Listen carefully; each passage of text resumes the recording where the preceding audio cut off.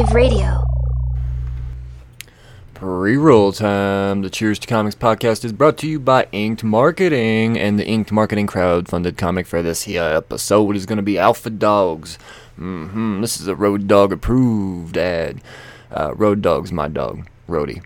He's a pit bull. This book is about pit bulls. It is about the misunderstanding of pit bulls. It is badass. It is badass. I just backed. I don't know what to say about this book. They say it's an incredible journey meets Lost. Come on, I don't know what Lost. I never watched Lost, but an incredible journey. I mean, this is nostalgia hitting my heart hard on that one. So, Alpha Dogs. If you're a dog lover, if you're a pit bull owner, this is a book you are not gonna want to miss out on. It has my money. There's still time left to back this book. Let's make it a thing. Done by John Dexter and Fernando Melick, along with Ezekiel Dominguez. So once again, the book is Alpha Dogs. It's on Kickstarter. Go to Kickstarter.com and just search Alpha Dogs. It's going to be right there in your face. Once again, proudly brought to you by Inked Marketing.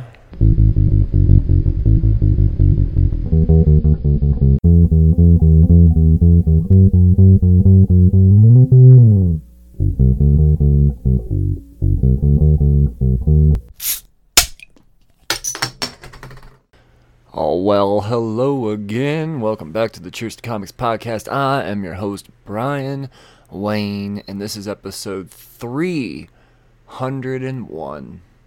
That's right. 300. I know I didn't go on much about 300 episodes, but it's 301, right? That's the one you really celebrate, and we're celebrating it in a big way with a big creator corner. My friend, and I think I'm comfortable in saying this, Rylan Grant. This guy, he's returned for the fourth time. He's a fucking G. He's the most interesting man on the goddamn planet, and that was while the Dos Equis guy was still alive. The new stuff, the new interesting stuff that comes to light about Rylan in this show, it's I'm telling you, and it's not all comic book stuff. Comics is a side gig for this dude.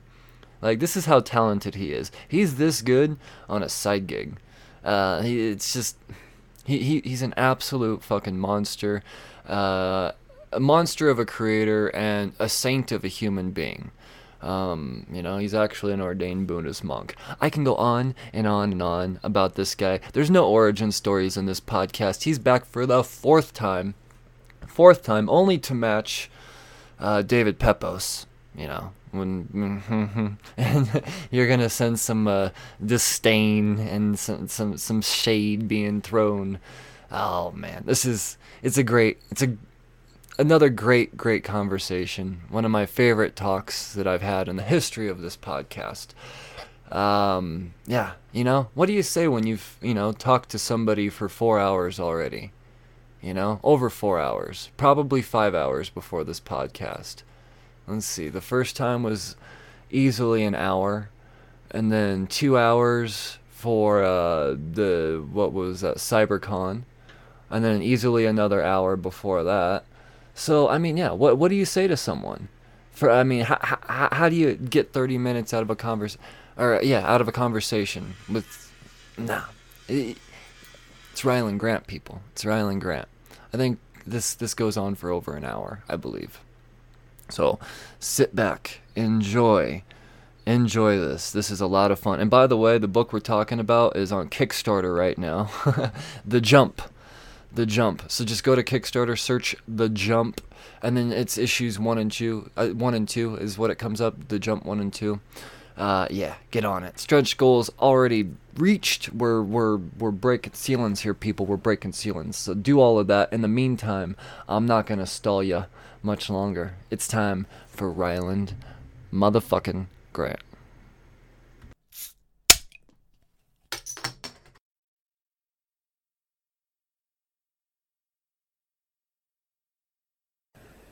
All right, Rylan Grant, welcome back, man. How are you? I am doing excellent. We were just talking about that. I am now the co-holder of the record for most appearances on the pod with David Pepos, and I'm Yeah. Yeah, man. Well, you're in good company for sure. I mean, I consider you guys both friends of the show. So anytime you guys have anything to promote at all, it's no question. I drop everything for you guys. I mean, you were there in the beginning for the show, so you're here to talk about the jump again, man. So I mean, real quick before we start diving into this, man, what is well, where can people find the jump? We don't need any origin stories right now. This is fourth time. Go back and listen to one. Let's get to the meat. Yeah, so the headline of the talk, of course, is that the Jump issue 2 is now live on Kickstarter. The Jump is my kick you in the teeth paranoid thriller set in the world of astral projection. It is Inception meets The Bourne Identity if it were dripping with macabre and directed by David Fincher. That's my best one-line pitch there. It's a hell of a book. Issue 1 was brought to life on Kickstarter last summer. We raised about 15 grand on the first issue. It was a big critical success, and so we're back with issue 2. You can go to bit.ly/the Jump 2, or you can just go to Kickstarter and search for the Jump 2, search for Ryland Grant, any of that stuff, and check the campaign out. I mean, it's a lot of great stuff. We have 4 amazing variant covers. We have like a Back to the Future cover this go around, a Mandalorian cover this go around. You can all sorts of amazing tiers. We can put you in the book. You know, we have Draw Me In tiers. We can put you on a cover.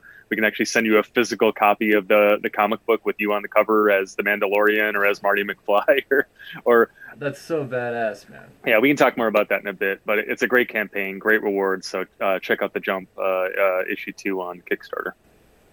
Well, I mean, I vouch for this campaign all day, obviously. But I remember reading the first issue of the Jump, and just, I mean, I always have high expectations going into your works, but the Jump was just, it's not what I didn't know what to expect with it. You know, you don't do typical comic book writing. I never know what the fuck to expect with you, Riley. I mean, you're just so outside the box, and, you know, it makes sense coming from, you know, your background and everything. When I read a Ryland Grant comic, it's essentially like reading a movie. You know, everything you do reads just like a movie, and it's the Jump was the same way, man. The Peacekeepers, I just got done reading the Peacekeepers. It was the same fucking way. I was absolutely blown away by the Jump. So with the second campaign, I mean, you're gonna knock it out of the park with this. I've been seething for this, like I'm frothing at the mouth for the second issue. So, well, yeah. Thanks. There are about 10 compliments in there that I greatly appreciate. Yeah, I mean, outside the box is key for me. You know, I mean, it's I mean, my day job, I get paid to write movies and TV shows, and that's great and that's awesome. But to a certain degree, when you write in Hollywood, like your hands are tied. You know, you're kind of handcuffed. I mean, they, particularly recently. I mean, I came up in the Sundance movement. You know, I saw Pulp Fiction and said, "Oh wow, I want to do that." And I came out to Hollywood, and I went to the American Film Institute Conservatory, which is, you know, the snooty, arty, film school. Where David Lynch went, and, you know, I was all ready to kind of get spit out into the workforce and make those movies. The rub was Hollywood stopped making them. The financial crisis came about, and the IP revolution, meaning that everything has to be based on a book or a video game or something like that. And, you know, suddenly blockbusters, you know, Harry Potter, the Marvel movies were kind of the rule. And so there was no pulp fictions for me to make in Hollywood. And I always sound like an asshole complaining about it, but I ended up kind of, my career now is writing big poppy action movies, and it's awesome. I wouldn't trade that for anything. I mean, I've written for, I think, the directors of 7 of the 9 Fast and the Furious movies at this point, and that's incredible and awesome. And it's a hell of a day job. But, you know, Hollywood makes 5 movies now, and you got to write them a certain way. And I'm good at that. You know, writing those movies bought my house. But your work gets stale. You know, you can get a little, I don't know. It's just, you know, doing the same thing every time is a little rough. And so when I went into comics, I just, you know, the beauty of comics is you can do anything in any way as long as it's good, right? And so I just, as long as it's good. Yeah. And so it's like, you know, I don't have to, I'm lucky in that I don't have to, like, you know, I don't have to write, some branded book for Dynamite to, like, pay the bills or anything like that. I can just kind of, comics are my playground, and I can just kind of do passion projects and do the sort of thing I want. And so, in the beginning, I did superheroes. I mean, Aberrant and Banjax are kind of my take on superhero books, even though they're fucking bonkers. I mean, Marvel would never let me write those books, but a way to look at it, Aberrant was kind of my Captain America book, and Banjax was kind of my Batman book, right? But again, on crack, on steroids, on like completely fucking twisted. And, I kind of did that. I got it out of my system. That was my way of processing, 30 plus years of comic reading or something like that. And now I'm kind of off to different things. And so, the Peacekeepers is about as far left of center in comics as you can imagine. I mean, for the listeners who don't know, who missed the Peacekeepers, it's a Fargo-esque crime drama. Kind of a twisted bank robbery, police procedural, and you don't see a lot of Fargo-esque crime dramas in comics, and it's like it's very slow, and it's about character development and quirks and the character of this weird Northern Michigan community, and there is action in it. And things really ramp up when they need to. It starts out with bank robbers blasting through a door and sticking guns in people's faces and kicking their way into a vault, and so there is that element. But really, it is kind of this like, really interesting kind of slow character drama. Well, it's paced exactly the way it needs to be told. I mean, if you sped it up or slowed it down, it just wouldn't feel right. Yeah. So I mean, it's right where it needs to be for sure. As soon as it's. You get a couple pages of dialogue, bam, wrestling. Yeah. So it's beautiful, man. So this is actually based on a true story, right? That's what it says in the beginning. The Peacekeepers. Yeah. It's inspired by a true story in a number of ways. I mean, it's more, it's funny. I mean, if you're gonna put me on the spot, there's there is an effect. The book starts out with a like a title card, basically, like this is based on true events. I forget exactly what it says, but the names have been changed to protect the innocent or something like that. But everything else has been told. Out of respect for the dead, the rest has been told exactly as it occurred. Yeah, exactly. And so there is a weight that sort of comes with the rest of the story when you started out with a disclaimer like that, and to a degree that's absolutely the case. I'm taking some liberties. I mean, it's more about there is something exactly like this that occurred, and I heard about it a lot, and I knew it was an interesting story. I knew it was going to be an interesting story with all the stuff I heard, and but I'm a writer. I create stuff for a living, right? And so the more I kind of heard bits and pieces of it, the more my imagination spun and twisted and created this like grand, interesting thing in my head. And, and so I was very careful about doing the research into the actual case. I mean, for a number of reasons. I mean, you don't want to pervert anyone's actual story, but it was like, at some point, it got to where it's like, okay, well, the actual story cannot possibly live up to what's in my mind right now. And so let me run with this a little bit more. And so there was that tug of war happening. So inspired by is rather than based on is maybe a better way to put it. But it was the Peacekeepers to a certain degree is like a story I lived. I didn't live this like murder mystery. I mean, for the uninitiated, basically like they're these bank robbers that are terrorizing a Northern Michigan community, and a sheriff's department deputy ends up dead, and it's about the community dealing with that. With dealing with a father, a son, their brother, this person who it's like a 600 person town or something like that. So when one of them dies, particularly in a grand fashion, it becomes this huge deal, right? But then also these cops who lost a brother trying to deal with that, but then hunt down the person responsible, who ends up being like it's a really interesting twist who's responsible for it. And so when I graduated college, I grew up in Detroit proper, so my experience growing up was very different. But there was this thing called Up North, where if you lived in Michigan, like a lot of people had, like a vacation home up north, or if they wanted to get away, they went, to a cabin up north.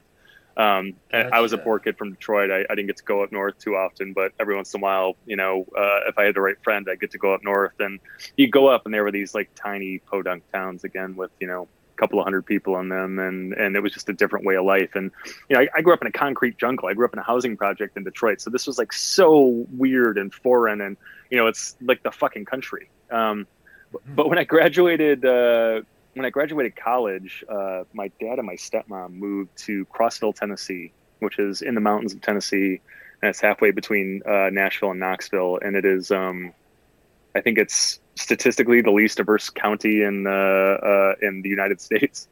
Okay. And again, it's like it's just a different place. I mean, and it's the values are different and the relationships are different. And one of my first experiences there, my sister, who kind of grew up like I did, she was dating at that point the toughest guy in town, Gotcha. Okay. Who was, wasn't afraid of throwing his fists, and was kind of the unofficial mayor of this place, and really interesting guy. And they ended up getting married, and they've been together for years now, and he's awesome. But one of my first experiences there was he took me turtle shooting.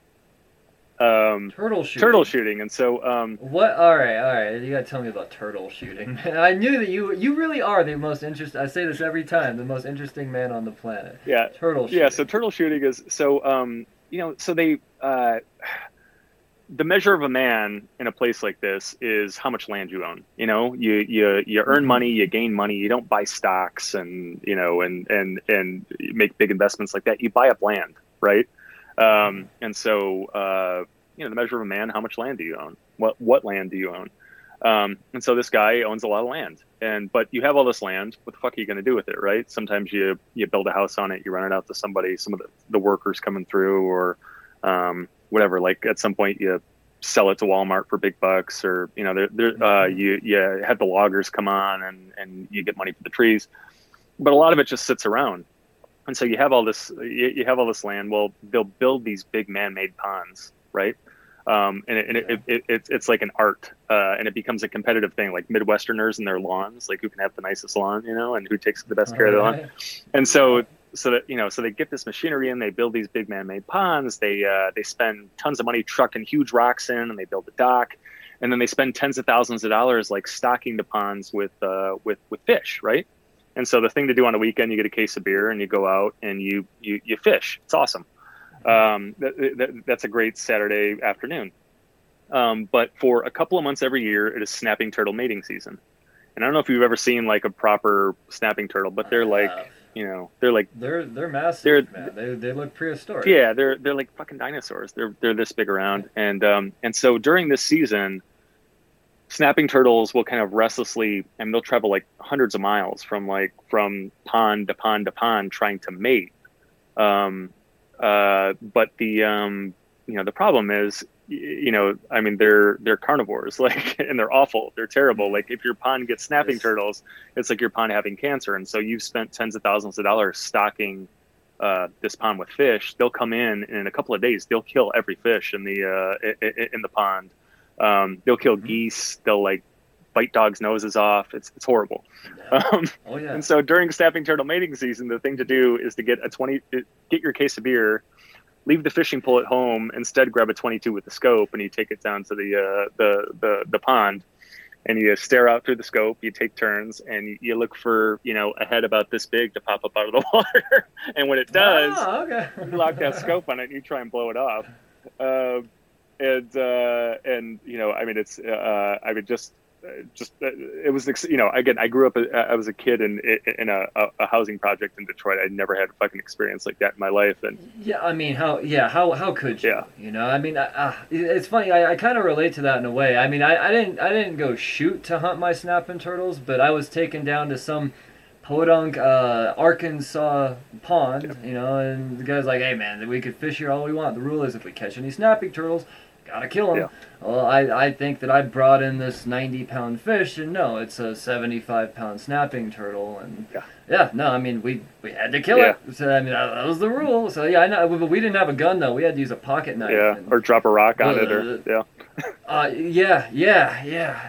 it was rough, man. But no, I know. Okay, I can relate. Yeah. Especially being a city boy. You don't have to fucking expect that. No, and it's I mean, we've talked about it before, but I'm an ordained Soto Zen Buddhist monk, and I can imagine. I'm a good Buddhist. I don't like to kill anything. I don't even like to fish because I mean, you can again, like I eat meat, so if we're gonna eat the fish, then I'm okay with it. But it's difficult for me. But I don't like killing anything.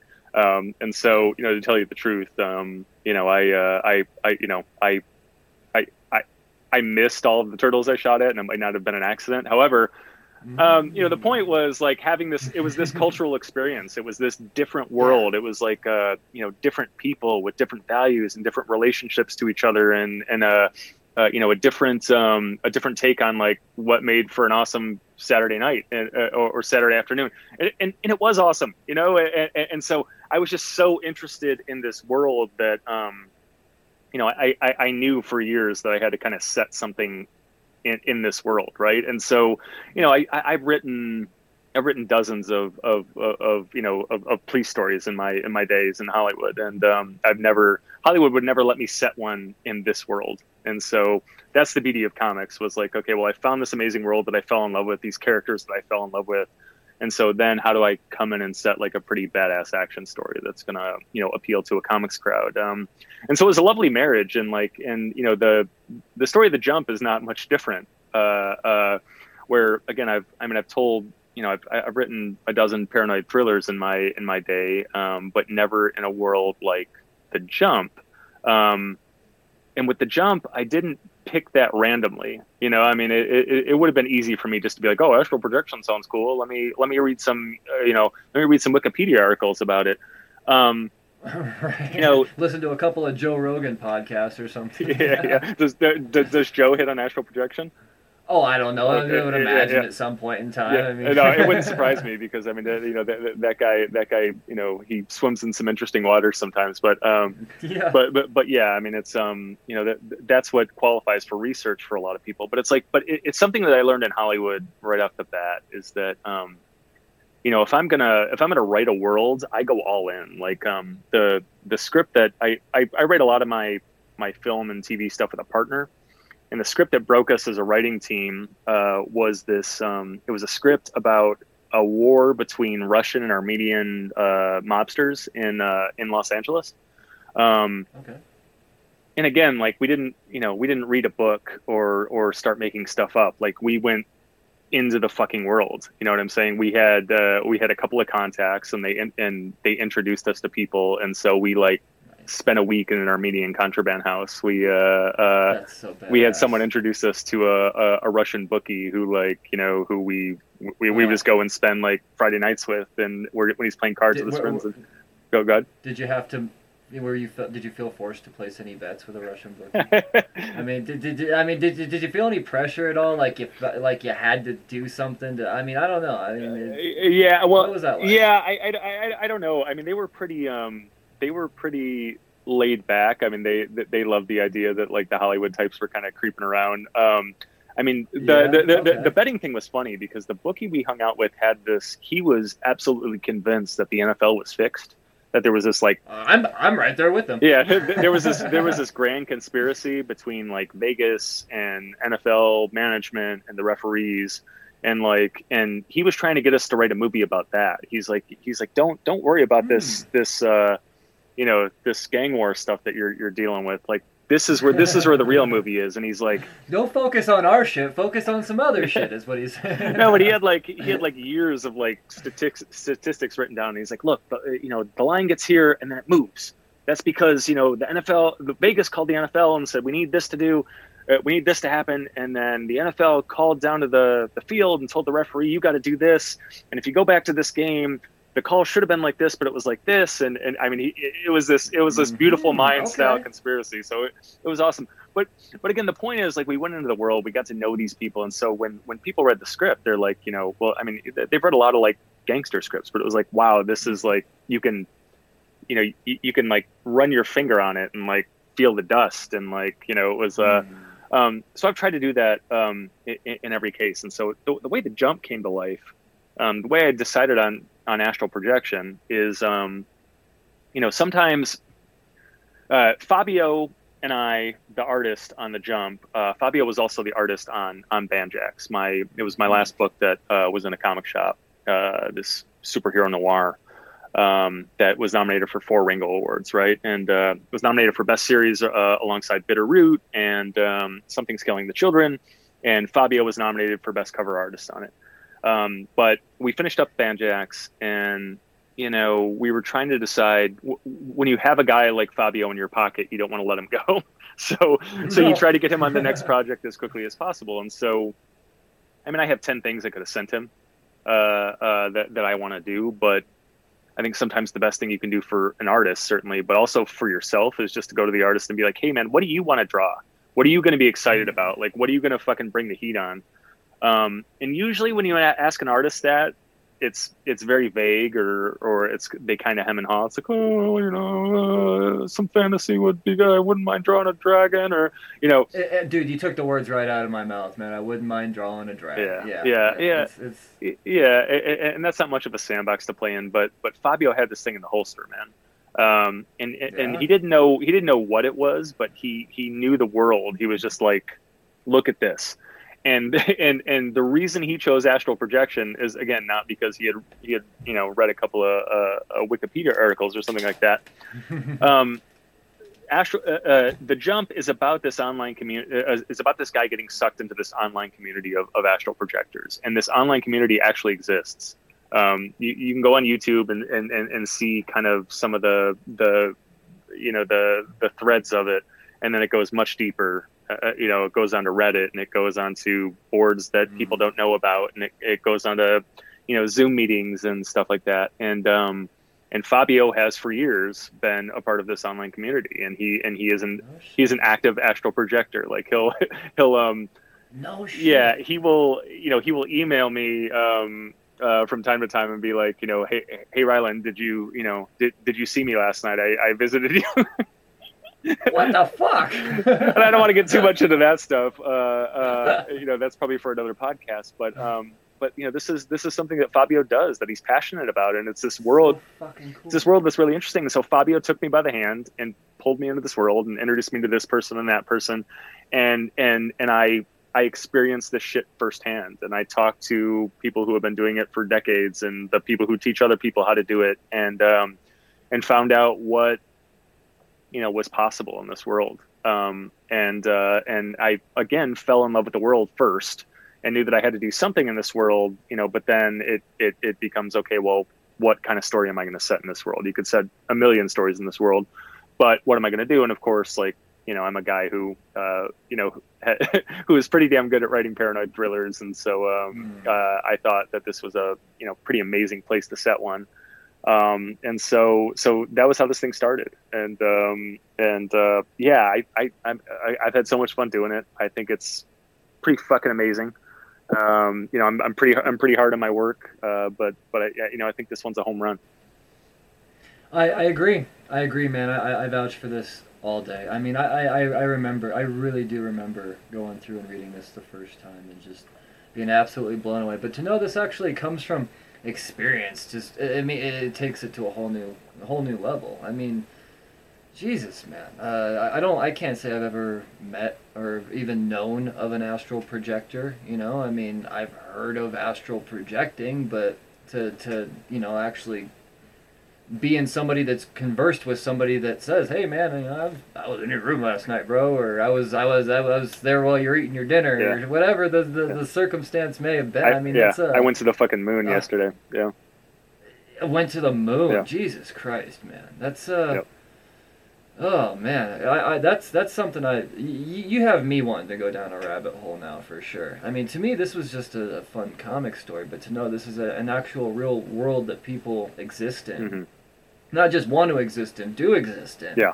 That's amazing, man. It takes us to a whole nother level. So it's currently on Kickstarter now. You're kicking ass on Kickstarter. This issue 2. What could you tell us about this Kickstarter, man? You said you have all types of goodies lined up, like you normally do. Are you doing the tier that you normally do, where you allow somebody to come on and do a Zoom session or a Skype session with you, and you get to tell them how to be amazing? yeah. There's plenty of that stuff. But yeah, I mean, that tier is always very popular. Yeah, we do this. I think it's I think it's $100. You get all 4 covers of the comic, and you get all the other goodies. I mean, everybody that pledges gets issue 1 of Aberrant, issue 1 of Banjax, a meaty preview of the Peacekeepers. So you start out getting kind of 4 comics for 1 pledge, but then once we reach our funding goal, and we're very close right now, I mean, we're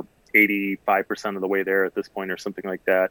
It'll happen very soon. Then our bonus digital extravaganza kicks in, so you get another 12, 15 comics, whatever that ends up being. So you end up with like 20 plus comics for 1 pledge right off the bat. And all that stuff. But then you get all 4 covers of the issue. Again, we have great covers, and then you get this one-on-one Skype session with me, and yeah, that's kind of anything goes. And if you set the agenda, and so if you want obviously, like I've been writing comics for a good long while now. Have been won a Ringo Award. Have been nominated for a bunch of others. Been writing in Hollywood for 16 years now, and I've written for J.J. Abrams and Ridley Scott and John Woo and Luc Besson and Justin Lin and on and on and on. And so yeah, it's like there are a lot of people out there that they want to break into comics. They want to break into Hollywood. They don't know how. And so if you want a comic book how-to, you want a critique of your TV series pitch, of your comic pitch, if you you just want to talk through getting your first book made. I do a ton of how-to panels at cons where I kind of help people figure out how to get their first book drawn, printed in a comic shop, all that stuff. So it ends up being a you set the agenda thing, and they've been really kind of successful. I mean, I think they've been useful to a lot of people. We were on this show, and I put these up for auction when they were doing Creators for Comics on Twitter, right? And I think we sold 6 or 7 of them then, and some of those people are starting to get their comics in shops now. So that's so awesome, man. See, I mean, that's why I bring this up too, because I had my buddy Lewis come and talk to you, and good guy. He really is, and to this day he still thanks me for that. But for hooking you guys up, and man, I'm looking forward to seeing his comic in his shop too. I know he's hard at work, so yeah, he's doing good stuff. He's like I said, I wanted to bring this up because you're not just some guy saying, "Hey, man, I'm going to show you how to make comics. Come through this alley." No. You have the rap sheet to prove that you do know exactly what you're doing, and more than anything, you do it because you want to. You're not a comic book artist that wants to get his movie on. You've already done the thing that a lot of comic book artists are striving to do. Now you're just having fun with the shit that they're not allowing right now, and that's what it is. You're just having fun and getting some people some Ringos, and I mean you're doing it because you really do love this medium, and you don't have to. I mean, I could see it. I could tell. It's creative therapy for me. I think I was after about a dozen years of writing in Hollywood, I was kind of being driven mad by doing the same thing over and over again, and so I needed this. Writing comics kind of saved me creatively. And the sort of ironic part is that writing comics has kind of reinvigorated my film and TV career. I'm running around like a chicken with my head cut off right now because I am next week bringing a TV show into a studio. And we already have 3 actors attached to it, and that's half the battle most of the time. And so it's looking really good. And but this was a project that it's a heist thing, and I got hired to write it, and I mean, I've written a dozen heist things in my lifetime, and I'm very good at. I can do them in my sleep, and I easily could have come in and just written another heist thing and cashed a check, but it probably wouldn't have got made, and we wouldn't be where we're at now. We wouldn't have the actors attached to it, and we wouldn't be going into studio and all this stuff. But I sat down to write it, and I wasn't feeling inspired, and I was like, all that crazy shit that I'm doing in comics right now, where I'm playing with point of view and unreliable narrators and telling the story out of order, and all that crazy experimental shit that I do in comics. What if I just did it here? What if I just said fuck it and just threw everything against the wall, just used all my tools? Like, it's been working in comics, let me try it here. And so I did it, and I didn't tell anybody about it. I just did it, and I turned it in. And it took them a little bit longer, the producers a little bit longer, to kind of process it than normal. Right. And I was a little bit worried. and then they put this big phone call together where they're bringing in everyone involved, and I still don't know how they're reacting to it. And we get on, and they're like, we read it. And there's a long pause. That's not the tone you want. And they're like, and we fucking love it. They're like, all this crazy shit you're doing, go back and do more of it. and so it really kind of invigorated this thing. And so there's it's funny. It's like Hollywood they don't always know what they want. They say we don't want any of this shit, and then you get kind of scared to do it. And a lot of times when you do it, people don't understand it or whatever. But it's like, sometimes you take a big swing like that and it works, and you got to take a big swing to get something up on a screen or on a TV or something like that. And so yeah, it's kind of, I mean, there's a way to look at it where comics have kind of saved me creatively, and I'm very thankful for that. But yeah, I mean, the in terms of kind of helping others out is like, I mean, 5-6 years ago, I was a guy sitting in a crowd at a con panel trying to figure out how to do this, right? And I sat in a ton of those panels, and a lot of workshops and stuff like that. And I got some good information, and I got a lot of shitty information. And it was a battle trying to get all of the right information together to figure out how to proceed, right? And the problem is, like, the ground shifts constantly, and so the information changes and needs to be updated every couple of months. And so once I kind of had all the right information, and I was able to kind of get Aberrant together and get it into a comic shop and get it nominated for a Ringo Award and have it win a Ringo Award, once I had all the information, it felt like irresponsible and selfish to kind of keep a hold of it. And so I thought that I kind of owed it to the community to sort of pay it forward, right? And so that's kind of been one of my my quests, I guess, ever since I kind of got started, is every con I do, I'm putting up a panel, 2 panels, 3 panels. I do these how-to panels, and I get all my friends. I get the David Peposes and the Charlie Stickneys and the David Avalonis together, and just these are people with a shit ton of knowledge. Charlie Stickney is the co-publisher at Scout Comics. David Pepos is he's going to be writing for Marvel in 2 years, and he's been nominated for 100 Ringos, and and he's breaking sales records over at Aftershock. And these are incredible people, and so they have a lot of knowledge to give, and they really inspire people. And so the most rewarding thing, again, is there were people who were in my panels 4 years ago, who walked up to me afterward and showed me, like, art on an iPad, and we're like, hey, so I have this thing that I'm kind of noodling on. What do I do with it? How do I get from here to there? And we would kind of strike up a friendship. I'd give them a little advice. First thing I do is hand them a card, my email address. And so this email relationship, starts, and then, and they send me this, and I give them some comments, and then, I put them in touch with this person, and they're like, hey, do you know a letterer who can work for this much? And I, this, that, and the other thing. I just help where I can, but then the rewarding thing now is that, a few years later, these people now have, books in comic shops. Dark Horse is releasing this guy's book. This girl is nominated for a Ringo Award, and that's awesome, and I, I'm not taking credit for that. I mean, I played some minor role in it. It takes. You were a catalyst for sure. There's no doubt. It takes a village. You know what I'm saying? It was like the only reason I'm where I'm at is because a dozen people or 24 people stepped up and helped me in some small way. You know, when I needed, I needed the needle to move an inch, and this person helped me. And so, if I can help people with an inch here and there, it's my responsibility. I need to clear my ledger. I still owe a debt to the comics community, to like the ecosystem. And so, and so that's what this is about.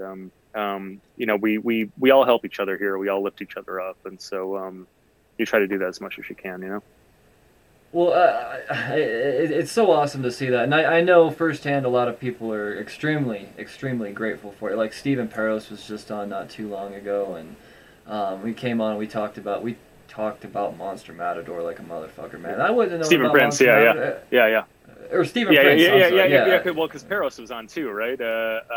Stephen Peros was just on. Yeah, exactly. Yeah, they're both friends. They're both named Stephen. Yeah, exactly. They both done great books. Yeah. Anyway, Stephen Prince. Yeah. Yeah, man.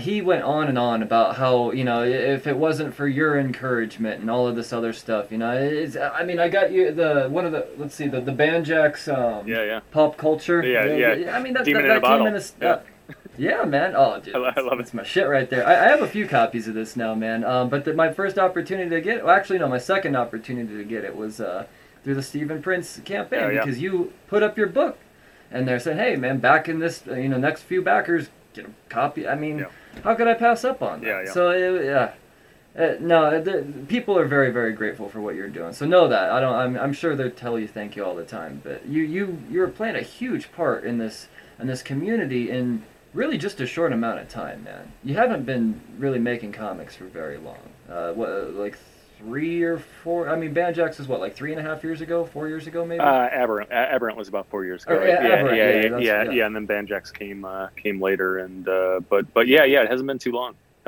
It's been it's weird. It was like I started doing panels like a few years before that, even, because I was in the trenches of actually getting the books made back then, that are still coming out. And so there was a lot of that. And so, so to a certain degree, it was a little bit longer, but I mean, it's been a drop in the bucket comparatively, I mean, you consider I've been writing in Hollywood for 16 years and how long some of these people, but I'm still, I guess still earning my stripes to a certain degree, but it's, I don't think about it too much. I think about the next step, It's like a shark. Like that's the way to be. Yeah. But it is cool when it's good when someone like you says, hey, stop for a second and look back. Like this has been a pretty amazing ride, because I don't do that enough. I don't stop and smell the flowers and appreciate what's happened. But I mean I don't think a lot of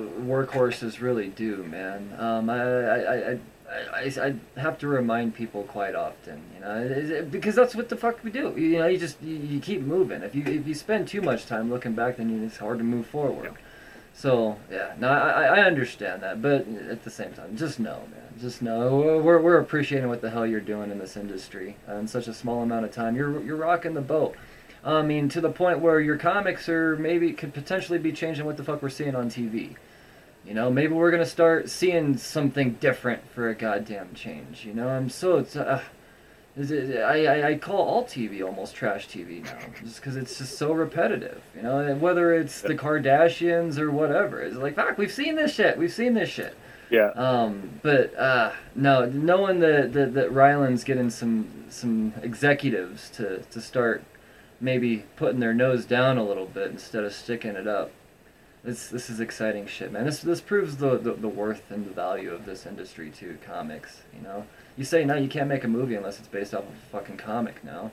That's I mean, that as a comic lover, it's awesome to hear, but as an entertainment consumer, Jesus Christ, man, not everybody wants to make. Not everybody is cool with being broke as a comic book creator. Yeah. And that's I don't know, man. It really is appreciated, Ryland. Oh, and you know what? I say your name out loud, and it's something that you say every time, and you're gonna probably say it at the end of the show. You say it's hard to You've got a funny name, Ryland. You bring that up. I just learned the other day, the bad uncle that I am, I have a distant nephew. Okay. Same name, man. Oh, Ryland. wow, really? Yeah, Ryland. You're not the only one. So it's Rylend or is it And? Yep. It's END. Wow, Yep. Wow. Where did they even hear that name? Fuck if I know. Yeah, God. I was picking up my my brother, and he's like, "Oh yeah, your nephew Ryland." I'm like, "My nephew Ryland? How the fuck do you know Ryland?" I immediately went to you. Yeah. you don't fucking know. It'd be Ryland, pretty right? interesting if you were my nephew. So if I was your nephew, so I'd be a proud uncle. I tell you. I don't know how that works, but yeah. Oh shit! But yeah, no, I just saying your name out loud, I had to throw that out there. Interesting. There are other Rylands. Wow. There are. Man, you're spawning a generation. Yeah, exactly. Gonna be plenty more named after this guy right here. Damn straight, man. Damn straight. Ryland Grant, the guy that did Peacekeepers and Jump, like that's what it's gonna be now.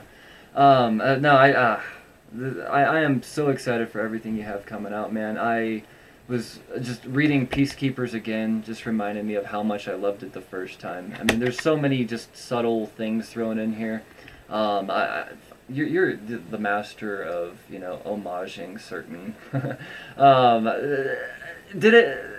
Was Boondock Saints playing in your head a little bit during the Peacekeepers? Because I noticed the recreation scenes were of the crime scenes were pretty fucking amazing. It brought me back to Willem Dafoe. Oh, did it? Just killing it. Yeah, no, a little bit. Boondock Saints is like a hole in my game. I know a lot of people love it. It was never one that I went all in on. So no. Gotcha. So if there are similarities, they are it's a happy coincidence, I guess. Well, I mean, my favorite thing about. I mean, I'm one of those people. I agree. Boondock Saints it's not a good movie. It makes no fucking sense. But at the same time, it's entertaining, and mostly just because of there's certain scenes with Willem Dafoe in there, and the way he recreates his scenes. It's just the crime scene. I don't know. So I'm feeling that in here. I mean, obviously it wasn't identical, but I don't know. I sensed it, so I could see a little bit of a. I don't know, man. There's just so much to this. I'm trying to pick out all the subtle. Oh shit. I don't know. There's just so much to go through in these two issues. You really throw them in there. You give us a lot to love, is what I'm trying to say, man. You give us a lot to love. Man, right. What else can we say about this? The Jump 2 Kickstarter. What else can we say about that before I have to let you go? Well, God, I mean, plenty of great tiers. I mean, it's something we always try to do with these Kickstarter campaigns. Is I mean, there's such an interesting opportunity on Kickstarter to kind of interact in a very meaningful way with the backers, right? Mm-hmm. I have for a few years now obviously put comics out in comic shops, and it can be kind of like screaming into the Grand Canyon. You put them out, you don't really hear much back. Like people hit you up on Twitter or whatever, and every once in a while you see people at cons and stuff like that, and that's nice. But it's not immediate and ever present. Like with Kickstarter, it's as soon as someone backs the campaign, there is an interaction with them that is just constant and this give and take, and it's almost like and they are literally bringing the book together, right? The book does not exist without them backing it and getting it across the finish line. And so that's it's a relationship that I take very seriously, and also it's like you go to a comic shop, you can get a floppy, like a cheaply made floppy for $4 or whatever, right? It's like when people come onto Kickstarter, they're paying for a premium experience. And so, and that's what you're getting with these books too, man. Like these things are Marvel needs to take some goddamn notes from these Kickstarter campaigns, because the quality of the physical quality of the product that you're putting out is just outstanding. It's out of this world. I mean, we make sure that you're getting a Cadillac of a book. I mean, the first thing we do is we went to Comic Impressions, which is this great printer down in Florida. They print all of Scout's Comics books, so we have a professional grade quality printer, and we just went with the highest quality materials across the board. You have a 100-pound glossy cover, 80-pound stock inside. It's just a beautiful gorgeous book when you hold it in your hands. With the Peacekeepers, we actually did a perfect bound book, so it almost, it has a spine with the title on the side of it, and it's it's almost like a trade paperback or something like that. And we went with a nice matte finish on that I think is pretty gorgeous. And again, I want these things almost to be like like display items, prestige items. It's not some cheap like floppy that you're just going to cram into a bag and a board and toss aside. It's like a piece of art, right? The Jump, the Peacekeepers, they may eventually have a life in a comic shop down the road, but anything you get on Kickstarter, you'll never be able to get anywhere else again. So all the covers are exclusive and limited to Kickstarter, and so there's a huge collector's market, and collectors are crazy about variants and hard to get items. And, you see people paying thousands of dollars for a manufacturer, for, comic shop, exclusives and stuff like that. And, when Image eventually publishes The Jump or whatever, like, you've seen it with Kanto, right? David Boer's comic. Like the moment that got picked up for a movie, like collectors went berserk for it, and they're paying like thousands of dollars for graded issue ones. I pulled mine out just to take a look. I'm like, what kind of copy am I looking at here? And I'm one of the 6,238 Kanto owners out there, man. I mean, you're absolutely right. The collector's market is insane. Yeah.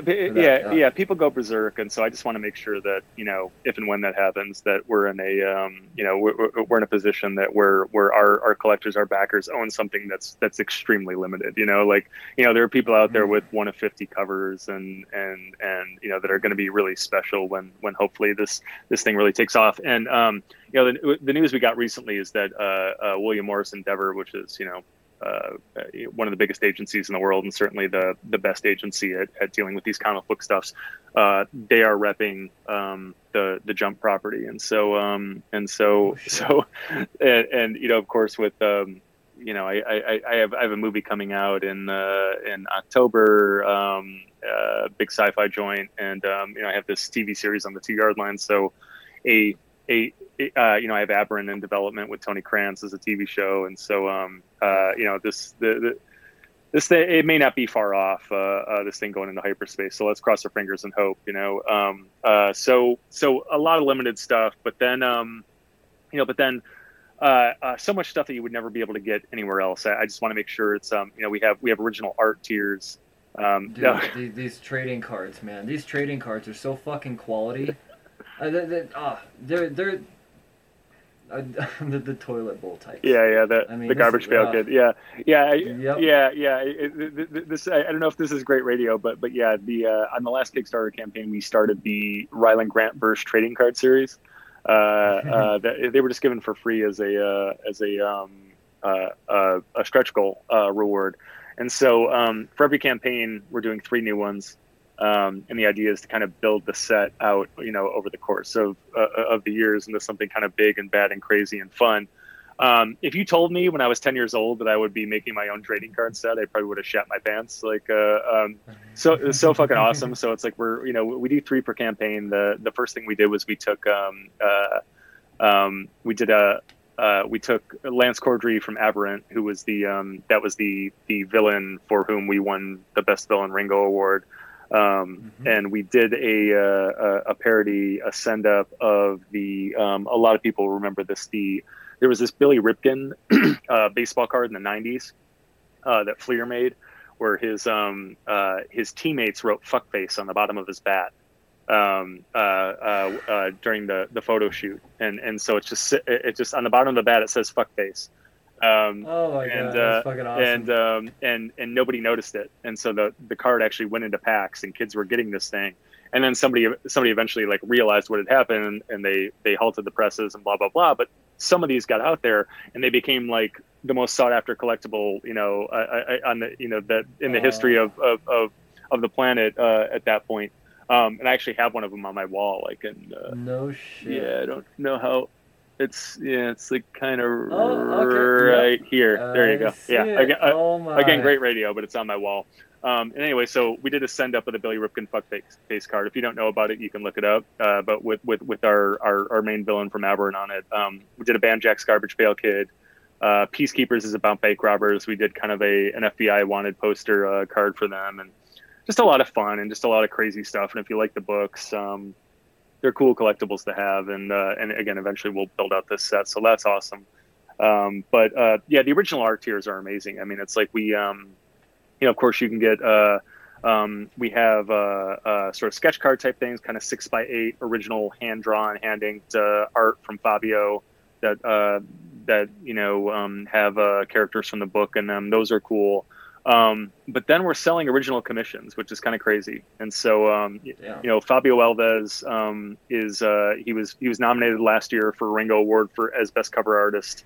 Alongside some heavyweights. Edson Ferreira, our colorist, was nominated for best colorist for Banjax. And so these two guys will draw and color whatever you ask them to.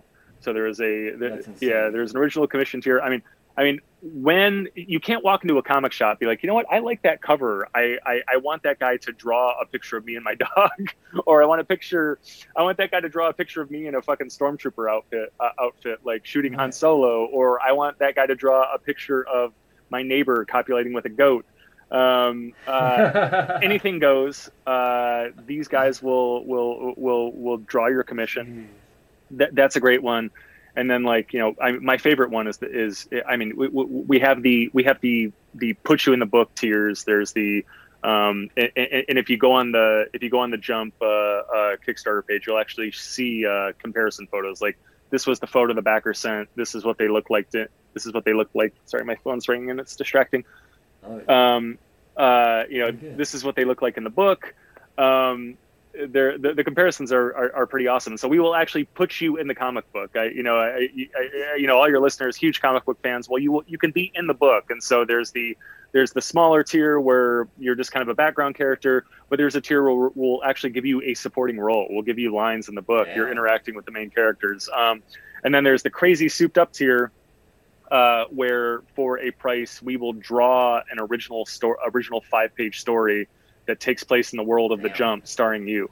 And we've had someone take us up on that tier at least once every campaign. And the stories are turning out great. So the person that bought that tier for the issue 1 Jump campaign, his story is now being colored, and it is going to appear in the back of the printed issue of the Jump number 2. So anybody who backs now will see that story.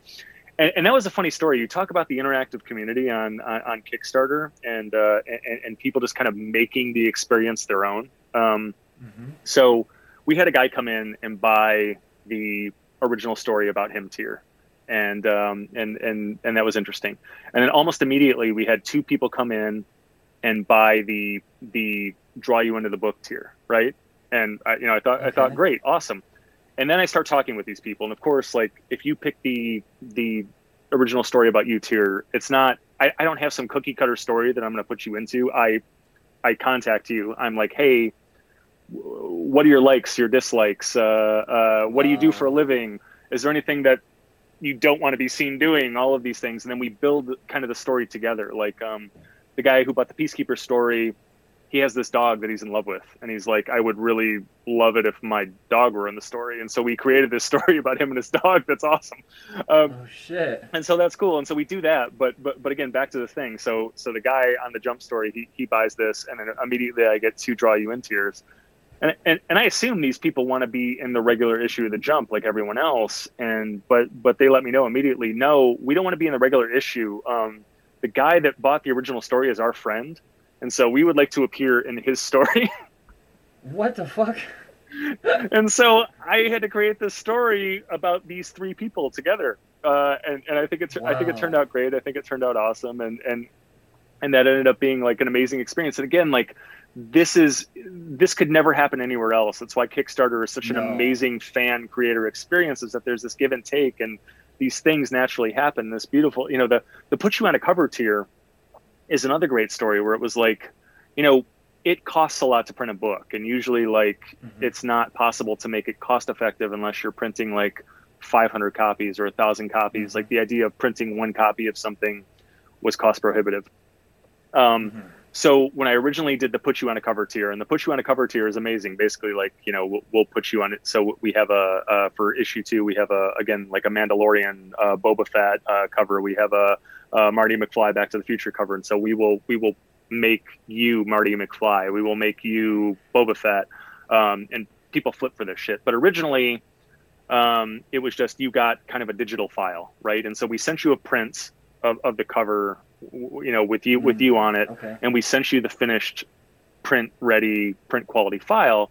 And so if you wanted to go to a print shop and get a 24 by 36 poster of yourself and hang it on the wall, that was all good, and you had what you needed. But the feedback we kept getting from people is like, this is awesome, but what would be more amazing is if we had an actual physical copy of the book with us on it. And so I got that a couple of times, and then I realized, okay, well, I have to figure out how to do this. And so I had to call probably 6 different printers and work it out and find a way to make it cost effective. But I finally was able to do it and work it out. And so about halfway through the campaign, I was able to announce, well, you know, it's going to cost a little bit more money, but now we have a second version of the tier where we can put you on a physical issue. And so if you sponsor that tier, you will get 2 copies of the comic book with you on them. And so you have a physical Cadillac of a comic book with you on it, as Marty McFly or the Stay Puft Marshmallow Man, or as so that was awesome. So I mean, we are going above and beyond. We're trying to make this a unique, crazy, amazing comic book Kickstarter experience. We're not just running the book out and all that stuff. Like, there's shit here that you'll never be able to get anywhere else. Like, you'll never be able to get with another campaign until they copy us, which people are already doing. But it's awesome, you know. And that's why the Ryland Grant campaigns are always fun. Not only are you going to get a good book, but it's going to be a fun experience too, man. It gives you the opportunity to have just a hell of a good time. And yeah, I mean, you knowing that you do understand the community of Kickstarter, and it's not just a way to, hey, I'm going to try to make 20 grand off these people, and you know, I'll send them out messages occasionally. And no, that's not what you're about, man. You really do understand that, you know, you're creating a fan base for yourself. And I mean, when all of these books are, you know, have the Image logo on it, and they're in all these, I mean, they're going to be able to remember this, and it's going to be that much cooler to them. Like, hey, man, I remember that guy fucking messaged me and asked me what the name of my dog was. Like, that's cool, man. That's cool as shit. We're trying to throw this like big comics party, right? I mean, we're all trapped inside our fucking houses still, and you know, we have to be careful about wandering into comic shops, and it sucks. And so we're just trying to, again, it's a big comics party. Everyone's invited, and that's the beauty of this thing, is that if you come to the campaign and you look and you're looking for something that's not there, if you come up with some grand idea, like, let us know about it. We will do everything we can to incorporate it. We've done it almost every time. We have found a way to kind of make our backers' kind of crazy ideas come to life in some grand, amazing way. And the campaign, the book is better for it. So we love it. We embrace it. So let us know what we're not doing, and we'll make it happen. Yeah, I mean, it's Kickstarter is so awesome. I mean, there's just so much amazing stuff going on there, and we're just happy to be a part of it, and we're happy that the community has embraced us over there. So, well, with open arms, man, that's for damn sure. What's the Bitly link one more time? It's bit.ly/thejump2. And I'm sure that's in the show notes or whatever. But you can also just go. Oh, yeah. You can also just go to Kickstarter and search the Jump 2 Ryland Grant, whatever you want to do. It's up there and it's cooking, and yeah, it's you know, been a lot of fun. We're only 2 days in, but you know, more fun, crazy to come. Hell yeah, man! I know I'm getting ready to jump on. Well, jump on and make the jump. Damn it, I didn't mean to pun. Come make the jump with us. The jump. That's my yeah. I think that's actually the tagline at the end of my video. So be prepared for that. I love it, man. I love it. At Ryland Grant everywhere, right? On Twitter and on Instagram. Yeah, RYLENDGRANT again, because it's not a real name. My parents drunkenly arranged letters and saddled me with it. So, but apparently it's catching on. It's catching on, man. It's catching on. You're creating this frenzy. Yeah. You have no idea. Once you get to cons, you'll know. Yeah. Here's an interesting name thing. So, do you know who Bob Welch is? Bob Welch was he pitched for the Oakland Athletics like in '89-90 when they with Bash Brothers, Canseco, McGuire when they were winning those World Series, and he was like a Cy Young award winning pitcher back then. He was their ace, and he was kind of we were friends. My family was really good friends with his brother. They would come into Detroit for games, and then I would get to go to Tiger Stadium, sit next to the visitors bench, and meet all of the Oakland Athletics. Bob, I actually have, I'm again great radio, but this is a baseball autograph by all of the 1989 Oakland Athletics: Canseco, McGuire, Carney Lansford, Tony La Russa. But anyway, my friends call me Riley. So everybody just knows me as Riley mostly. So Ryland doesn't even come up unless it's like in a professional a setting mostly. But Bob Welch knew me as Riley, and he was so enamored with the name Riley that he named his son Riley Welch. And so you can, he's a pretty good pitcher himself, and so you can look up Riley Welch on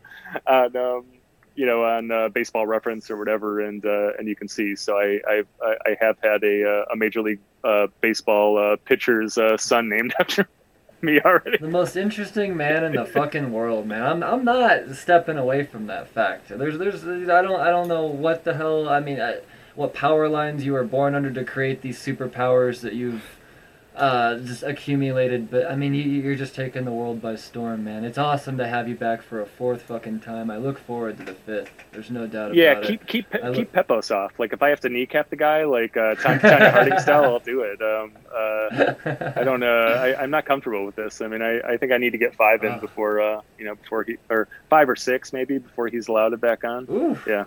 I don't know, man. He's a workhorse too. You got some yeah. competition. Yeah, dude. He really is. I fucking love that guy, man.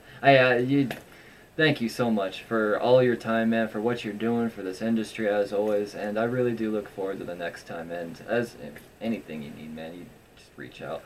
Yeah. The Jump 2 on Kickstarter. Check it out, people. You're gonna regret it if you don't. I promise. Ryland Grant, Riley, as we've come to know him. Riley. Yeah. Thank you so much, man. Yeah, thanks so much for the invite, for having me on, and thanks for listening, guys.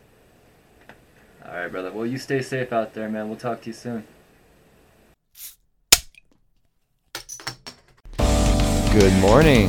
Brian Wayne here to tell you about my new podcast, The Real Brains. The Real Brains podcast is a show coming out daily, dedicated to the everyday struggle of just the average human being. From troubles with rage to just anecdotes about very strange human interactions, this podcast really is just somebody that's all too familiar with the struggle. I'm here to let you know that you are not alone, so come laugh at our pain together every single weekday, every place you can catch a podcast. Check out The Real Brains with Brian Wayne. Remember, stay sane.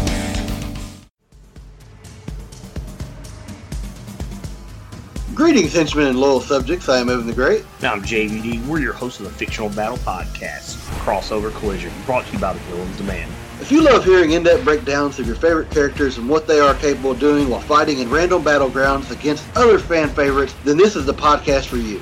New episodes drop every Friday wherever you listen to your favorite podcast or over on thevillansdemand.com. Bams! There you go. Another episode in the books, the 301st episode in the books. We're talking 3s now, people. 3s. Ryland Grant. If you don't know who this guy is, just if you look up the picture of Ringo in the dictionary, you see his face all over it. This is what this guy is, man. He's here to stay. He is the future of comics, and I'm happy to have him on this podcast. He's gonna be on 1,000 more times, I'm sure. So yeah, there you go. Thanks for tuning in. Remember, rate this podcast 5 stars on 5 stars? 5 stars on Apple Podcasts. And then yeah, those are the only kind I like. The 5-star kinds. 5 stars too. I'll take 5 stars. However you want to do that. I like stuff, is what it comes down to. Stars, stores. I like it. I like it all. On that note, I'm gonna end this son bitch. Remember, I command that you stay safe and read responsibly. Cheers, you fuckers.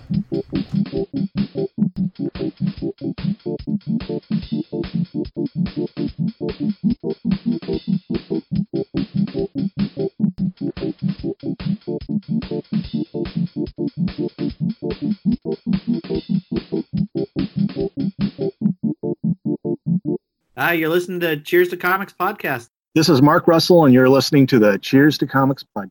Hey, everyone. I'm Monty Michael Moore, and this is the Cheers to Comics podcast with Brian Wayne. This is Drew Zucker. You're listening to the Cheers to Comics podcast.